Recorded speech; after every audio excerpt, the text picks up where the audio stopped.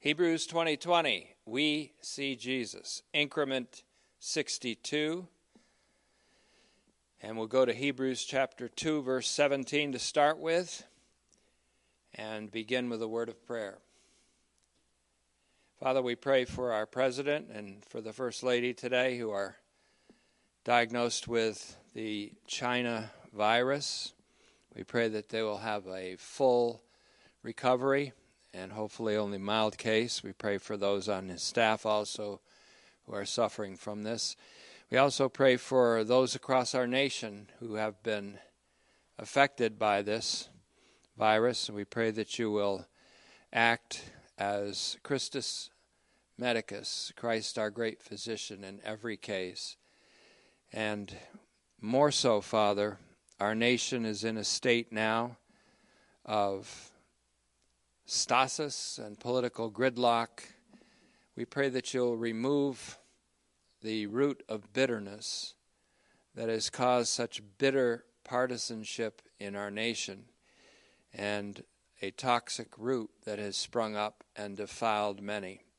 We recognize that if this goes on, it could be to the profound detriment of our nation. And so we pray that only through your grace, for the song that we sing in tribute to our nation and in tribute to you, that you shed your grace on America is true. May we not fail the grace of God that you have poured out upon us. And we ask also, Father, that we will be available to receive the Spirit that you have poured out on your people, a spirit of grace and supplication during this time.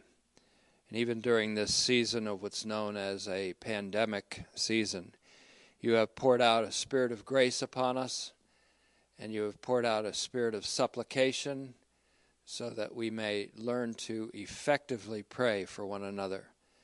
And may that continue as our brotherly love continues, according to Hebrews 13:1. Hebrews 2:17, for the same reason, he was bound to become like his siblings in every way, in order to be a merciful and faithful archpriest in things pertaining to God, a phrase which is used in the Alexandrian Greek text of Exodus chapter 4 and verse 16 and Exodus 18, 19, and 20.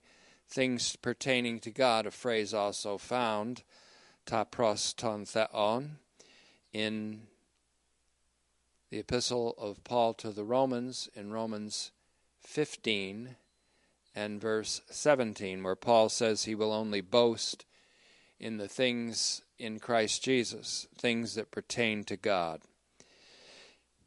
And instead of dealing with that, I was intending to deal with that subject in great detail today, but I think I got orders from above to reduce the many, many pages of notes I had to address the present situation on propitiation. What is it? Quid sit. What is propitiation?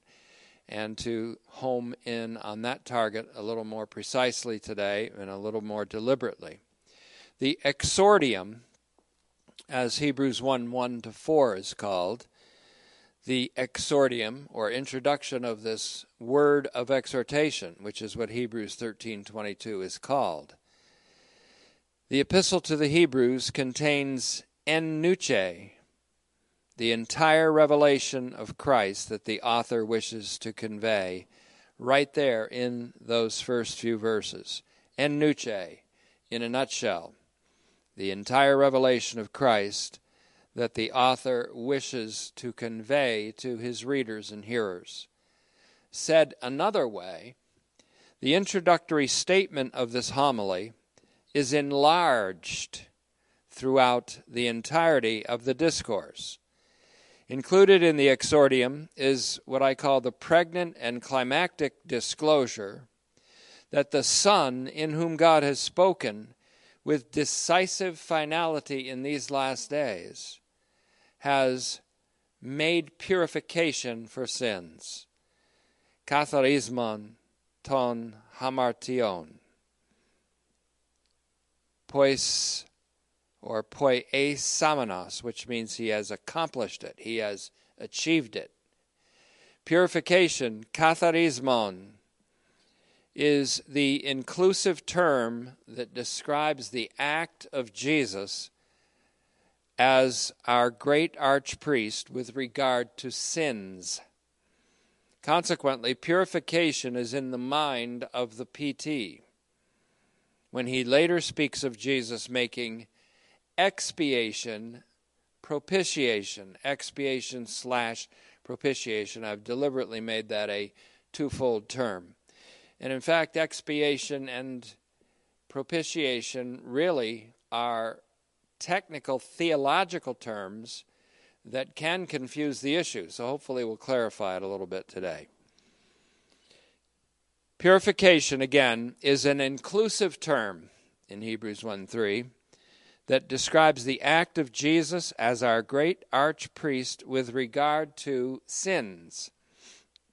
Consequently, purification is in the mind of the PT when he later speaks of Jesus making propitiation for sins, or expiation, propitiation, as we have it in Hebrews 2:17. Or when he speaks of Christ, who appeared at the juncture of the ages to put away sin. There, the word athetesin, tes hamartias, is very explicit. It means to put away, to abolish, to do away with altogether. Sin in the singular, Hebrews 9:26. So Hebrews hamartiology, or the theology of sin, meets Hebrews soteriology, the theology of salvation, in Christ, who made purification for sins through his experience of death, the wages of sin, for everyone, Hebrews 2:9. Consequently, when any other term is used, or descriptive term is used or phrase, the effect is always the purification of the sinner and the perfection or completion of the sinner as a worshiper who can confidently approach the throne from which God dispenses his endless grace. That's Hebrews 10:1 and 2 in connection with Hebrews 4:16. In any and all cases, in propitiation, the actor is God in Christ, or simply Jesus acting as God toward human beings, and as God as man for all human beings. So it seems that later theological reflection on the technical theological terms propitiation and expiation has muddled the interpretive waters here a little bit, muddied them a little bit. So Charles Cousar, that's Cousar, brought the problem into focus in his book called The Theology of the Cross, an excellent little book. He writes, propitiation presents a major problem as a translation because it raises the specter of the pagan deities, whose anger had to be assuaged by some sort of sacrificial gift. There is certainly no thought here, and he's referring specifically to Hebrews 9:5 later on, there is certainly no thought here that God demands or seeks appeasement because of offenses humans have perpetrated. Now that's extremely important because we do not want that definition of propitiation that turns God into an idol God, an idol deity. There is certainly no thought, I'm repeating Cousar's quotation here, there is certainly no thought here, and he's speaking of the mercy seat in Hebrews 9:5, that God demands or seeks appeasement because of offenses humans have perpetrated. So this notion of propitiation is not the biblical one, though it must be stated that the wrath of God is involved in propitiation. God's wrath or his anger, however, is not directed against human beings per se, but rather against that which would destroy them, that being sin. Sin is actually personified in Paul's writings and is depicted in his epistles as a cosmic adversary. It is argued whether sin is personified in Hebrews, and usually it's assumed that it's not. However, I would say we should look a little closer at Hebrews 9:26, one of the heart and soul verses of Hebrews, where Christ's putting away of sin is just that. Not the putting away of sins, but the removal of sin, as you would remove a king from a throne. We could certainly read into this verse an apocalyptic sense. That's Hebrews again, 9:26. I can't emphasize the importance of that verse enough. Christ appeared once at the juncture of the ages, completion or juncture of the ages. That's where the cross is. To put away sin by the sacrifice of himself once and for all and forever. That's once for all of humanity, for all of time, effective into perpetuity, forever. God's wrath, a real thing, was always against sin. Animal sacrifices could not assuage that wrath because they could never take away sin. But the sacrifice of the Son did take away sin. John 1:29 also addresses this in the singular. Look, there's the Lamb of God who takes away the sin of the world. Not just the sins of Israel, but the sin of the cosmos. And that includes the sin that has caused the entropy of the celestial universe. The Son and his sacrifice did take away sin once and for all. The taking away, and you should see sin as something taken away, or the complete removal of sin is called, theologically, expiation. The effect of the expiation, therefore, or the taking away of sin, is the turning away of God's wrath and the resultant freedom of God to express his love freely and openly to all people. This does not mean, listen carefully, this does not mean that God was angry with people and did not love them. And so he had to sacrifice his Son to appease his anger against people. That's not what it means. It means that God, who already loved with unconditional and unrestricted love the world of humankind, loved them so much that he gave his only eternally begotten Son, the Son whom he generated out of his own substance and consubstantial with himself, who by becoming sin put away sin. By becoming sin, 2 Corinthians 5:21, put away sin.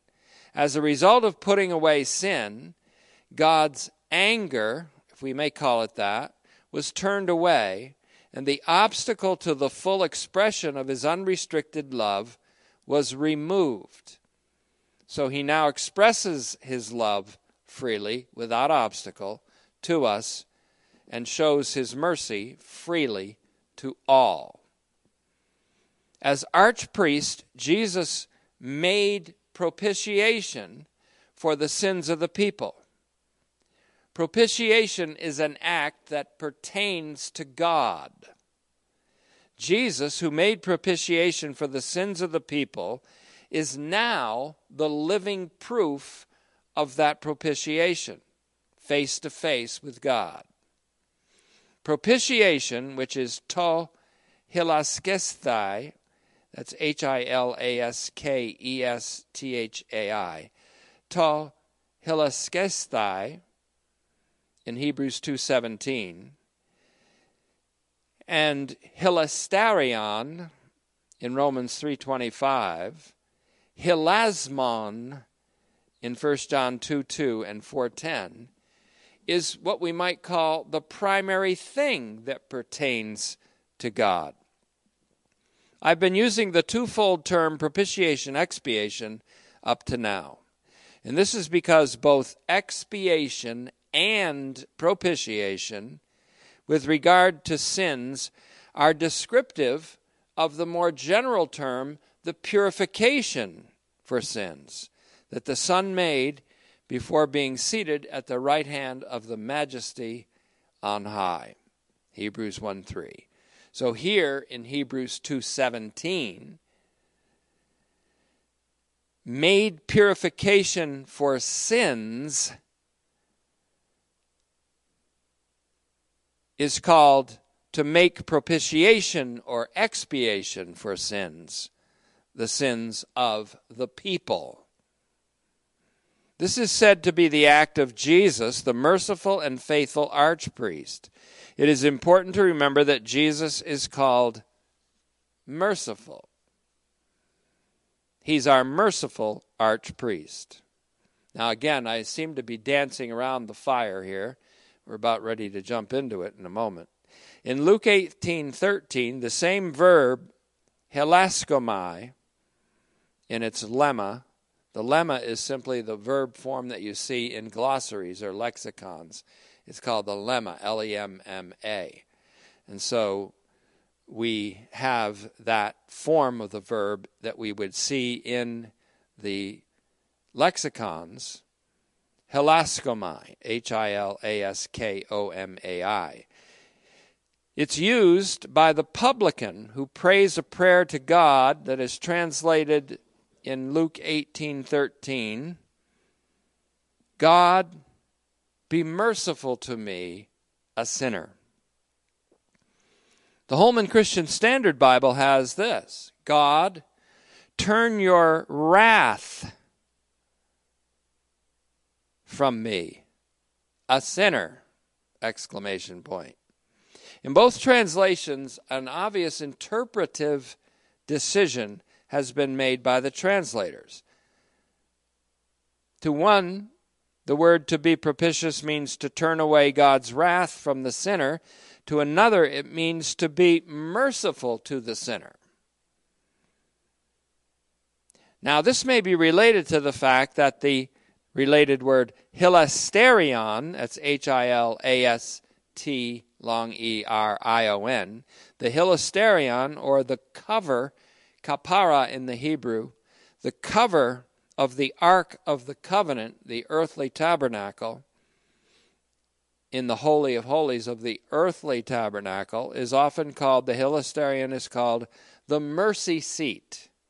You see it in Exodus 25:17-22, Leviticus 16:2 and 16:15, Numbers 7:8-89, and Hebrews 9:5. Now in Hebrews 9:5, the writer, the PT, says we don't have time to get into detail about this. So that's why I've reduced my study a little bit in it today. I don't have time to get into detail with something that he doesn't have time to get into detail with.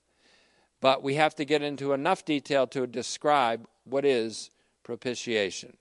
There's another time when the writer in Hebrews 11:32-33 says, what more can I say? Time would fail me if I was going to deal with Gideon and Jephthah and David and Samson and the prophets and all other heroes of faith. If I were to list them all, I don't have time. Because why didn't he have time? Because he's dealing with a word of exhortation here. He's essentially telling people, why would you want to forego your association with such a great person as Jesus Christ, the mediator between God and man, in order to find favor with your present society, in order to avoid being canceled or doxxed or trolled or rejected or shamed by your present culture? Look what a great Savior you have. Look what a merciful and great archpriest you have. There's no higher privilege than to be associated with him. That's what he's after all through Hebrews in his word of exhortation. So he doesn't get bogged down talking about a lot of detail, even though that in itself would be a wonderful study, and people have engaged in it for 2,000 years in studying Hebrews, or nearly that long. So, again, hilasterion, the mercy seat, or propitiation, which is the verb here in Hebrews 2:17, to make propitiation, hilaskesthai, or the related word hilasmon for propitiation, expiation in 1 John 2:2 and 4:10, is the primary thing that pertains to God here and to the priesthood. It's something that the priest makes, does, enacts. Here in Hebrews 2:17, made purification for sins from Hebrews 1:3 is called to make propitiation or expiation for the sins of the people. This is said to be the act of Jesus, the merciful and faithful archpriest. It is important to remember, again, Jesus is called merciful. Now, I've repeated that section on purpose. Again, in Luke 18:13, the publican in the temple prays, "God, be merciful to me, a sinner." And this again speaks of the mercy seat, the cover on the Ark of the Covenant. It speaks symbolically of both the means and the place of expiation. Expiation essentially means making something, that is, sins in this case, not to be. Making something not to be, no longer existent, or to put away sin or sins. But God is not to be viewed here as needing to be placated, as if he is angry and requires a sacrifice to appease his wrath toward sinners. It is eminently true that sins had to be expiated, put away, made not to be, and people purified in order to be brought into God's presence and blessing. But God is not to be viewed as the pagan gods who require human sacrifices to appease their wrath against human acts that displease the deity. The act of propitiation slash expiation was performed or enacted by God in Jesus Christ. God is not the acted upon object of propitiation. Therefore, we must look upon him as the acting subject, not the object acted upon, but the subject who is the actor. He acts to purify the people from their sins through an intermediary agent, that being his own and only Son. Now, a paragraph in Fleming Rutledge's book that lives up to its title, The Crucifixion, Understanding the Death of Christ, helps us here. And so I want to reiterate this paragraph, or at least place it before you. She says, God is not divided against himself. When we see Jesus, I like that little phrase, we see Jesus, we see the Father. John 14:7. The Father did not look at Jesus on the cross and suddenly have a change of heart. The purpose of the atonement was not to bring about a change of God's attitude toward his rebellious creatures. God's attitude toward us has always and ever been the same. Judgment against sin is preceded, accompanied, and followed by God's mercy.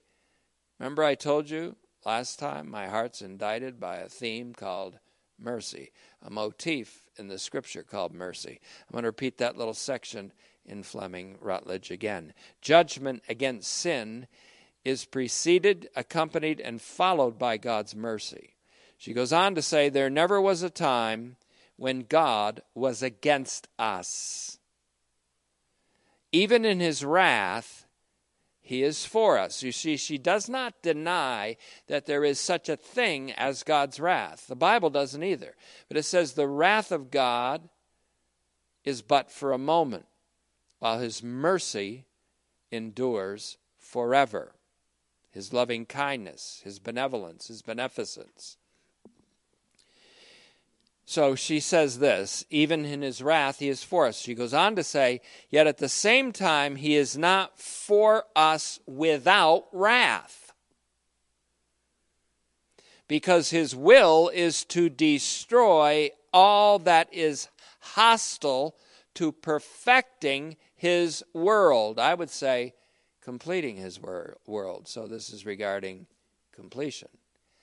The paradox of the cross, she concludes, demonstrates the victorious love of God for us at the same time that it shows his judgment upon sin.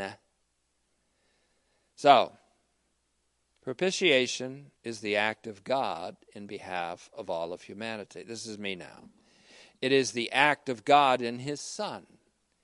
It is what God spoke in his Son with finality at the junction of the ages when Christ appeared to put away sin once and for all by the sacrifice of himself.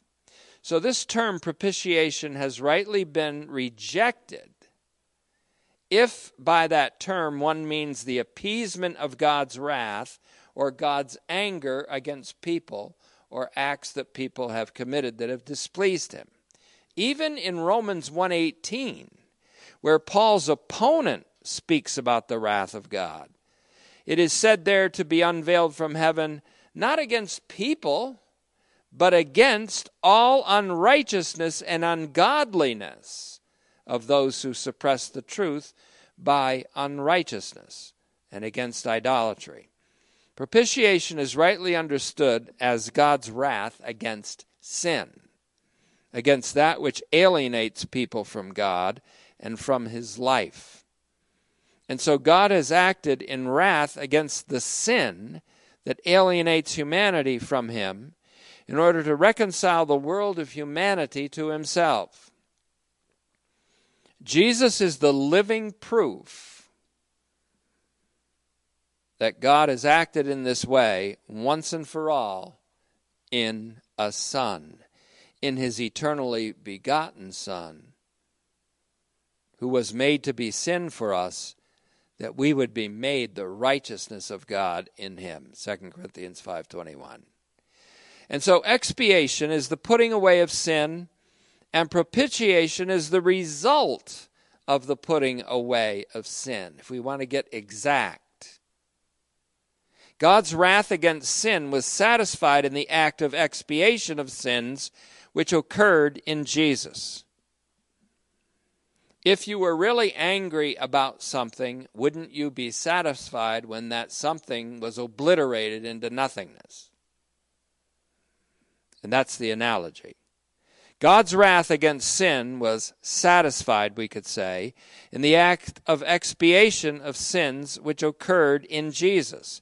In that way, Jesus fulfilled the antitype, or became the antitype of the type of the Levitical priests who once a year entered the earthly holy of holies with blood which they sprinkled before, in front of, and against the cover of the ark, which was called the kapara, or the hilasterion. Augustine was right. He wasn't right about everything, but he was right when he said that God hates the sin but loves the sinner. But God goes farther. He separates the sin from the sinner and judges the sin.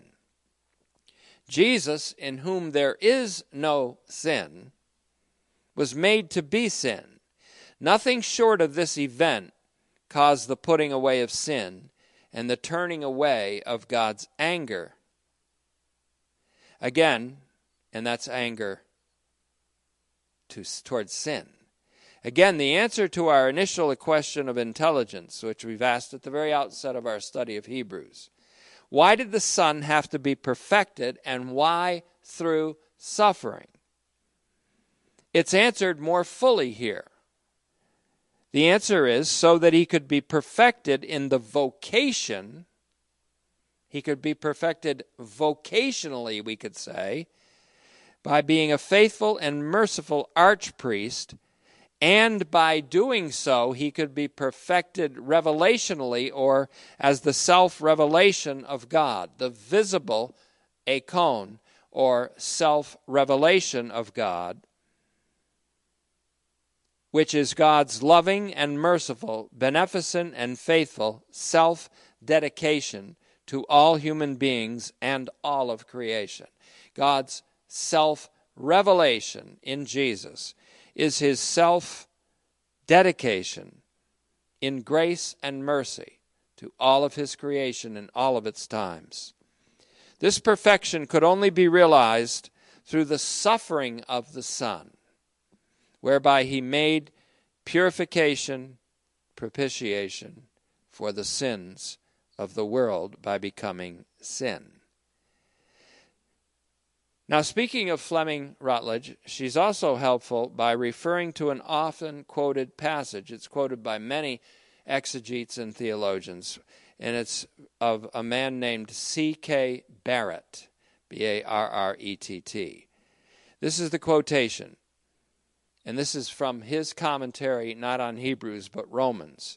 But Romans has a reference to the propitiatory and the propitiation in Romans 3:25. He says, we can hardly doubt that expiation has, as it were, the effect of propitiation. The sin that might justly have excited God's wrath is expiated at God's will, and therefore no longer does so. To this, we would add the insight reported by Gareth Lee Cockerill in his commentary on Hebrews, who says, his death can also be seen as a propitiatory in that he took upon himself the covenant curse on the disobedient. And that he finds in Hebrews 9:16-22. So I would say here that it's pretty clear that Hebrews is primarily concerned with the purification for sins, which the Son made or accomplished, and afterwards was seated at the right hand of the Majesty on high. In fact, this exaltation of the Son is the main idea of this whole discourse all the way through chapter 7. Chapter 8 begins, as we've noticed, with, quote, now the main thing of what is being said is that we have an archpriest who is so significant that he has taken his seat at the right side of the throne of the Majesty in the heavens. Now, why would you want to break off your practical association and fellowship with this great archpriest? Is it because you're buckling under the pressures of society? That's, again, the main message I want to hold in front of you, because that's the word of exhortation. Hebrews 1:3 states that the Son, in whom God spoke with finality in these last days, has sat down at the right side of the Majesty in the heights, above which there is no higher glory or majesty. After having made poieo, purification, katharismon, for sins, hamartias. So Hebrews 2:17 revs up the engine that was revved up at first in Hebrews 1:3. And it says that this Son, Jesus our archpriest, makes propitiation for the sins of the people, or expiation. The Son who made purification for sins propitiates or expiates the sins of the people as the archpriest. So made purification in Hebrews 1:3 is in the aorist tense, and it denotes a past action which occurred at the cross. when the lamb was holocausted, or completely burned up in an offering, as it were. Propitiates, expiates, then, is in an ongoing present tense. Though he has suffered once and for all and achieved the purification of sins once and for all, the beneficial effects of this purification continue. As 1 John 1:7 intriguingly says, the blood of Jesus Christ, God's Son, continues to cleanse us from all sins. Purification of sins, then, is the big thing. It's the big theme that was accomplished by Jesus. It is an act that is not only associated with his death on the cross, but also with his entry into the Holy of Holies in heaven, after which he sat down in the highest heaven on the right hand of his Father's majesty. So the analogy is that he is the lamb, the whole burnt offering on the cross. But his blood was also carried by the priest himself into the Holy of Holies, heaven, having obtained eternal redemption for us. So he's the antitype that fulfills all the types of the Old Testament. But remember, the PT doesn't have time to elucidate all of these things. And that we aren't either. I'm not going to either. It was tempting. But again, I think I got an order from above to reduce a lot of the things that I had ready to convey to you, just to get down to these main points. The brass tacks and the grassroots, as it were. So there's a connection between made purification, the more general term, and propitiation or expiation, the more specific terms in Hebrews 2:17. Purification of sins, that's the big thing. Because sinners have to be purified to approach God. It is an act that's not only associated with his death on the cross, but also with his entry into the Holy of Holies in heaven, after which he sat down in the highest heaven at the right hand of his Father's majesty. So this theme, which is introduced in the exordium, gets fresh treatment in Hebrews 2:17. That's why we haven't left there yet to go into Hebrews 3, where it says, quote, he was bound to become like his siblings in every way in order to be a merciful and faithful archpriest in the things pertaining to God, to make propitiation, expiation for the sins of the people. Purification of sins, katharismon, in Hebrews 1:3, is somehow similar to propitiation, expiation of sins, to hilaskesthai tas hamartias, in Hebrews 2:17. So I think we can simplify, and by doing so, clarify the meaning of the sometimes technical theological terms, expiation and propitiation. Some people say we shouldn't distinguish between the two. I think we should, to make a differentiation of consciousness for the listeners. The word that's deployed in Hebrews 2:17, which is translated variously as to make expiation or to make propitiation, and sometimes to make atonement, and one or two times to make reconciliation, is all the same word.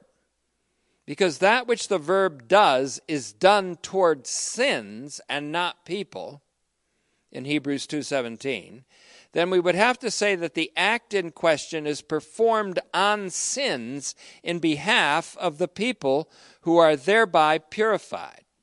The effect of the archpriest making propitiation, expiation for sins has to be the purification of people from their sins. Such purification is evidently deemed necessary for people to approach God in worship and in prayer. That's why it's so important that we recognize these things if we're going to be effective prayer warriors. Purification, katharismon, is also the subject in Hebrews 9:14, where the blood of Christ is said to have the effect of purifying the conscience, resulting in the service of the living God by the one who has benefited by that purification. There, the blood of Christ, who offered himself to God without blemish through the eternal Spirit, without blemish makes reference to him as the Lamb, offered himself to God without blemish through the eternal Spirit, purifies katharia, the conscience, not from sins in that case, but from dead works, in order to serve the living God. In the context, Hebrews 9:14 is contrasting the mere ritual or ceremonial purification that was achieved by the blood of sacrificial animals, and he's contrasting it with the sacrifice of Christ, which accomplishes the purification of the conscience of the individual worshiper, and by so doing achieves the completion or perfection of the worshiper in Hebrews 10:1-4. In other words, do you realize how many people act out of an evil conscience, out of guilt, out of shame, out of fear of being shamed? And the blood of Christ gets right down into the conscience and blows away all the dead works that are ready to be done by people in guilt or fear or shame. Ready to be done. The Christian life isn't the assuaging of our guilt by the doing of dead works. It's the service of the living God as priests through people with a purified conscience. They've been purified and washed from an evil conscience. These kind of people cannot be cowed into guilt by the kind of things that are going on today and the re-education of children to teach them to be guilty in order to be manipulated by a false perception of history. And that's why we should teach our children the gospel and teach our children the blood of Christ and the purification of the conscience that comes through it, so they can go forward in life free and free from guilt, damnable guilt, guilt which in itself is an evil. So expiation relates to the act of taking away sin. Propitiation to the act of the priest applying the blood of the sacrificed lamb on the mercy seat. Hilasterion, a related word, Hilasterion, in the Holy of Holies. That is the act that Jesus performed in reality when he went into heaven. Jesus, the Son of God, did not go into the earthly Holy of Holies with the blood of others, that is, with the blood of animal sacrifices. But he went into heaven by virtue of the merit of his own blood, which is another way of saying his own expiatory death on the cross.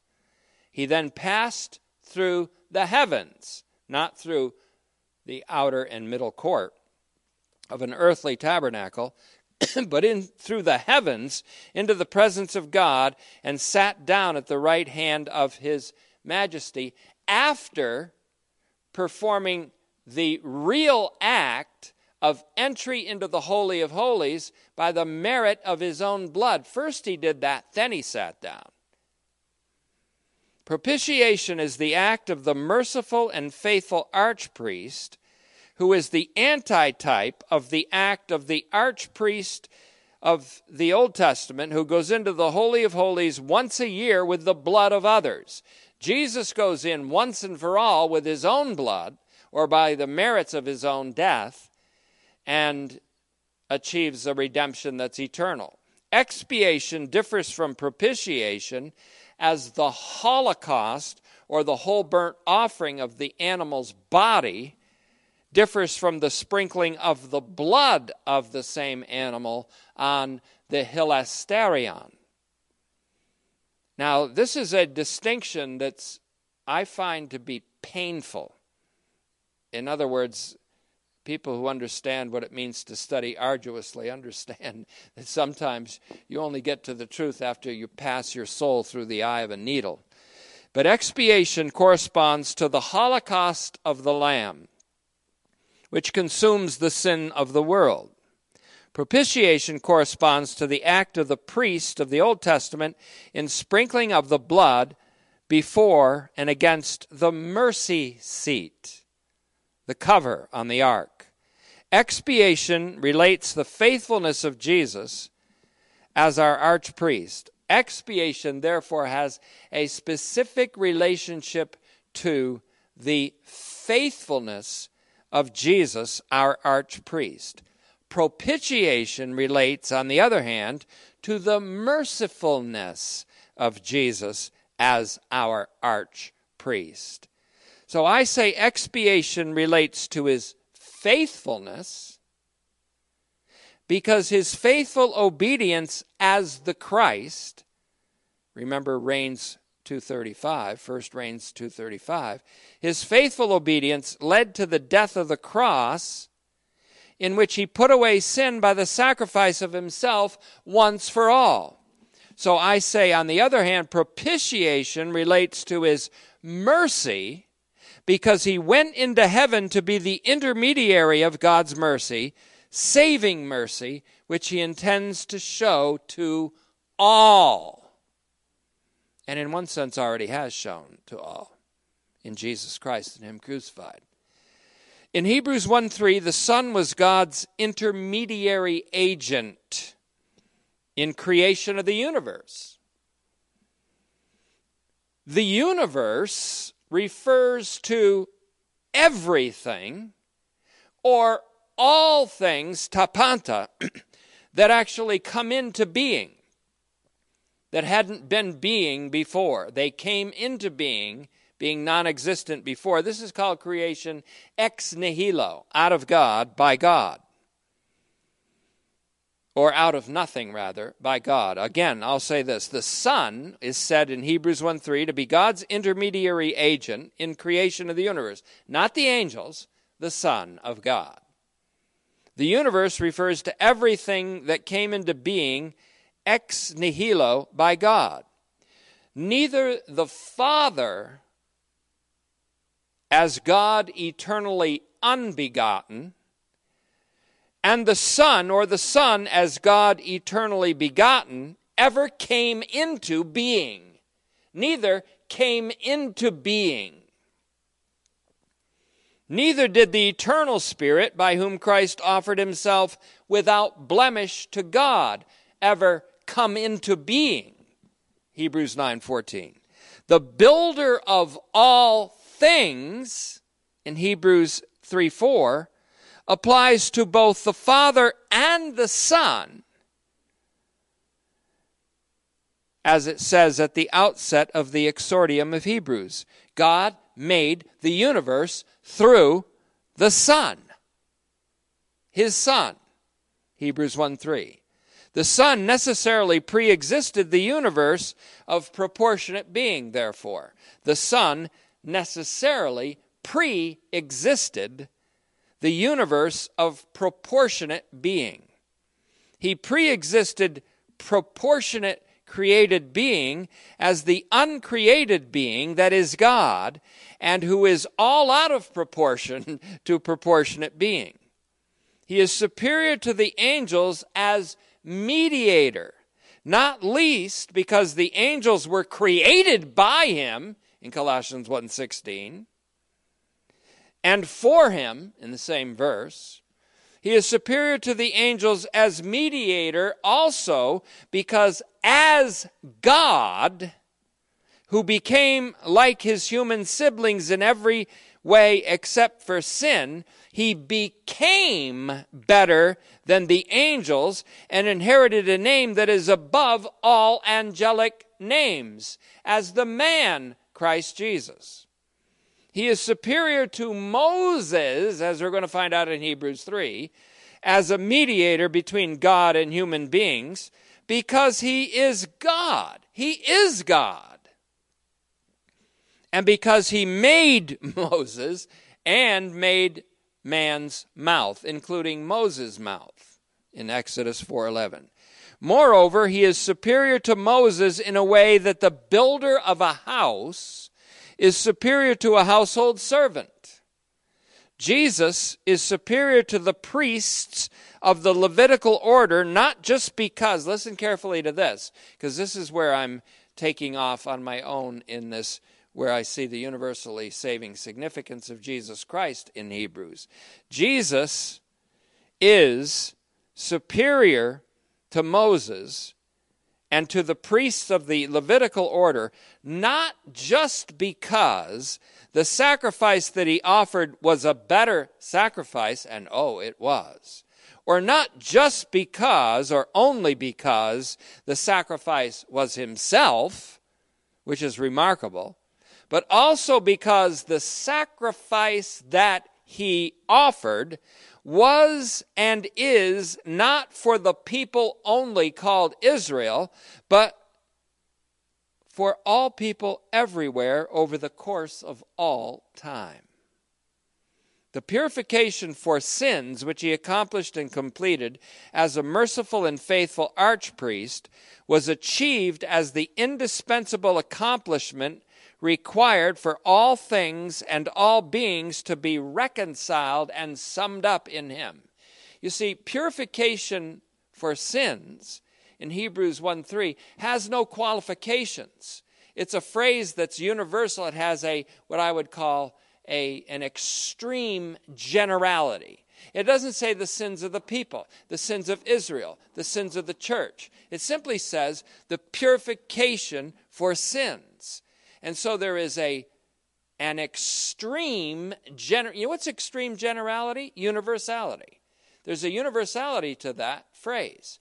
The purification of sins is above, we could say it's the Roman numeral 1 in an outline where A is the propitiation for the sins of the people in Hebrews 2:17 is a part or a subcategory to that. Well, I know it's a mouthful, so I'll have to get down to the nitty-gritty in this and other messages.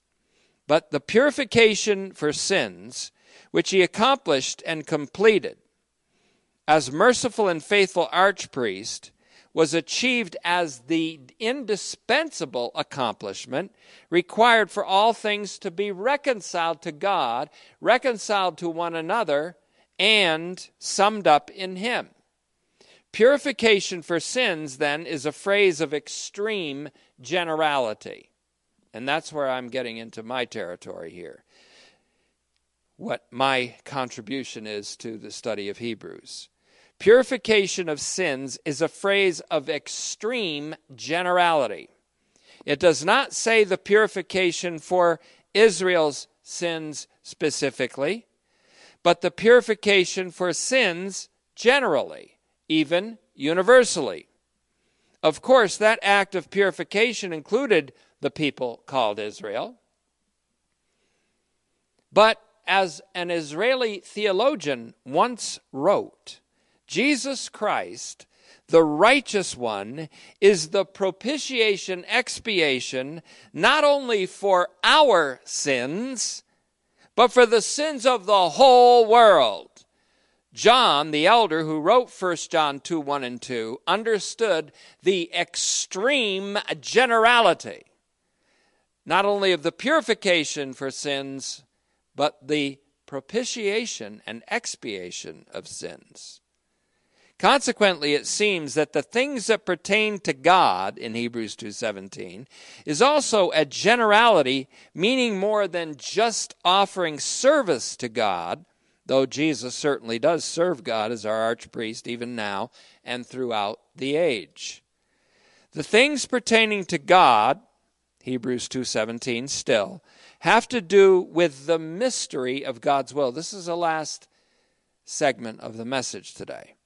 The things pertaining to God have to do with the mystery of God's will in Ephesians 1:9, which is to sum up everything in Ephesians 1:10 in his superior royal and priestly representative, the Messiah, the Christ, namely Jesus.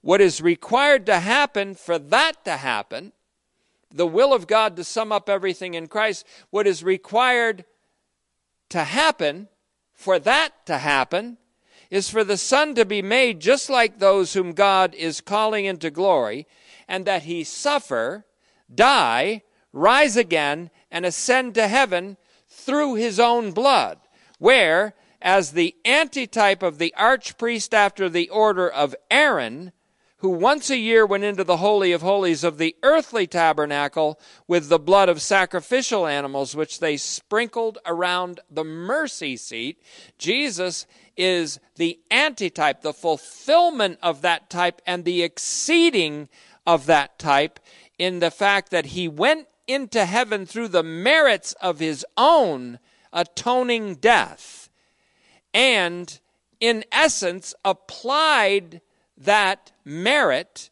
to a mercy seat in the real heavenly Holy of Holies, after which he sat down at the right hand of the Majesty on high. Now, he's the one with whom you are associated on this earth.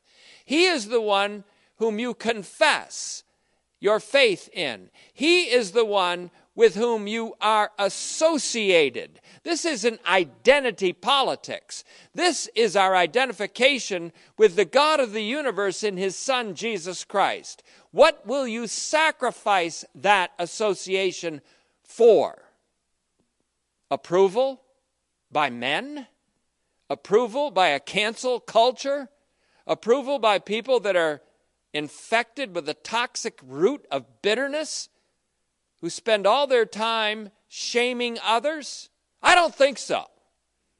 And this isn't the kind of legacy and heritage I want to see passed on to our children and our children's children. So, Father, we thank you for the glorious truths of Hebrews, for the glorious Christ, our Lord Jesus, whom we see crowned with glory and honor. And we thank you, Father, for the bond and the association that we have with him. May it remain practically unbroken in every life of every listener to this message. For in the closing of this message today, I present myself to you afresh, Father. I entrust my spirit to you, and also the spirits of all those who have heard and received this message. I pray that it will be to their great benefit, that they will be, and that we will together experience the magnificent benevolence and beneficence that you have shown us in Christ, so that we may be agents of that same beneficence and benevolence to our own generation, and so that, like David, we may serve our generation before we go to be with you in glory. We ask these things in Christ's name. Amen. Don't forget, communion service will be occurring in what will be our October 11th increment. It will be after the service, but it will be on tape, or it'll be recorded, and so everyone can participate in our remote communion service, which will probably be, I guess it would be on increment 64, which will be ultimately up on the website by October 11th. So whenever you listen to that message or watch it or listen to it together, we can have a communion service that's going to be coming up October 11th. Thank you for your attentiveness today.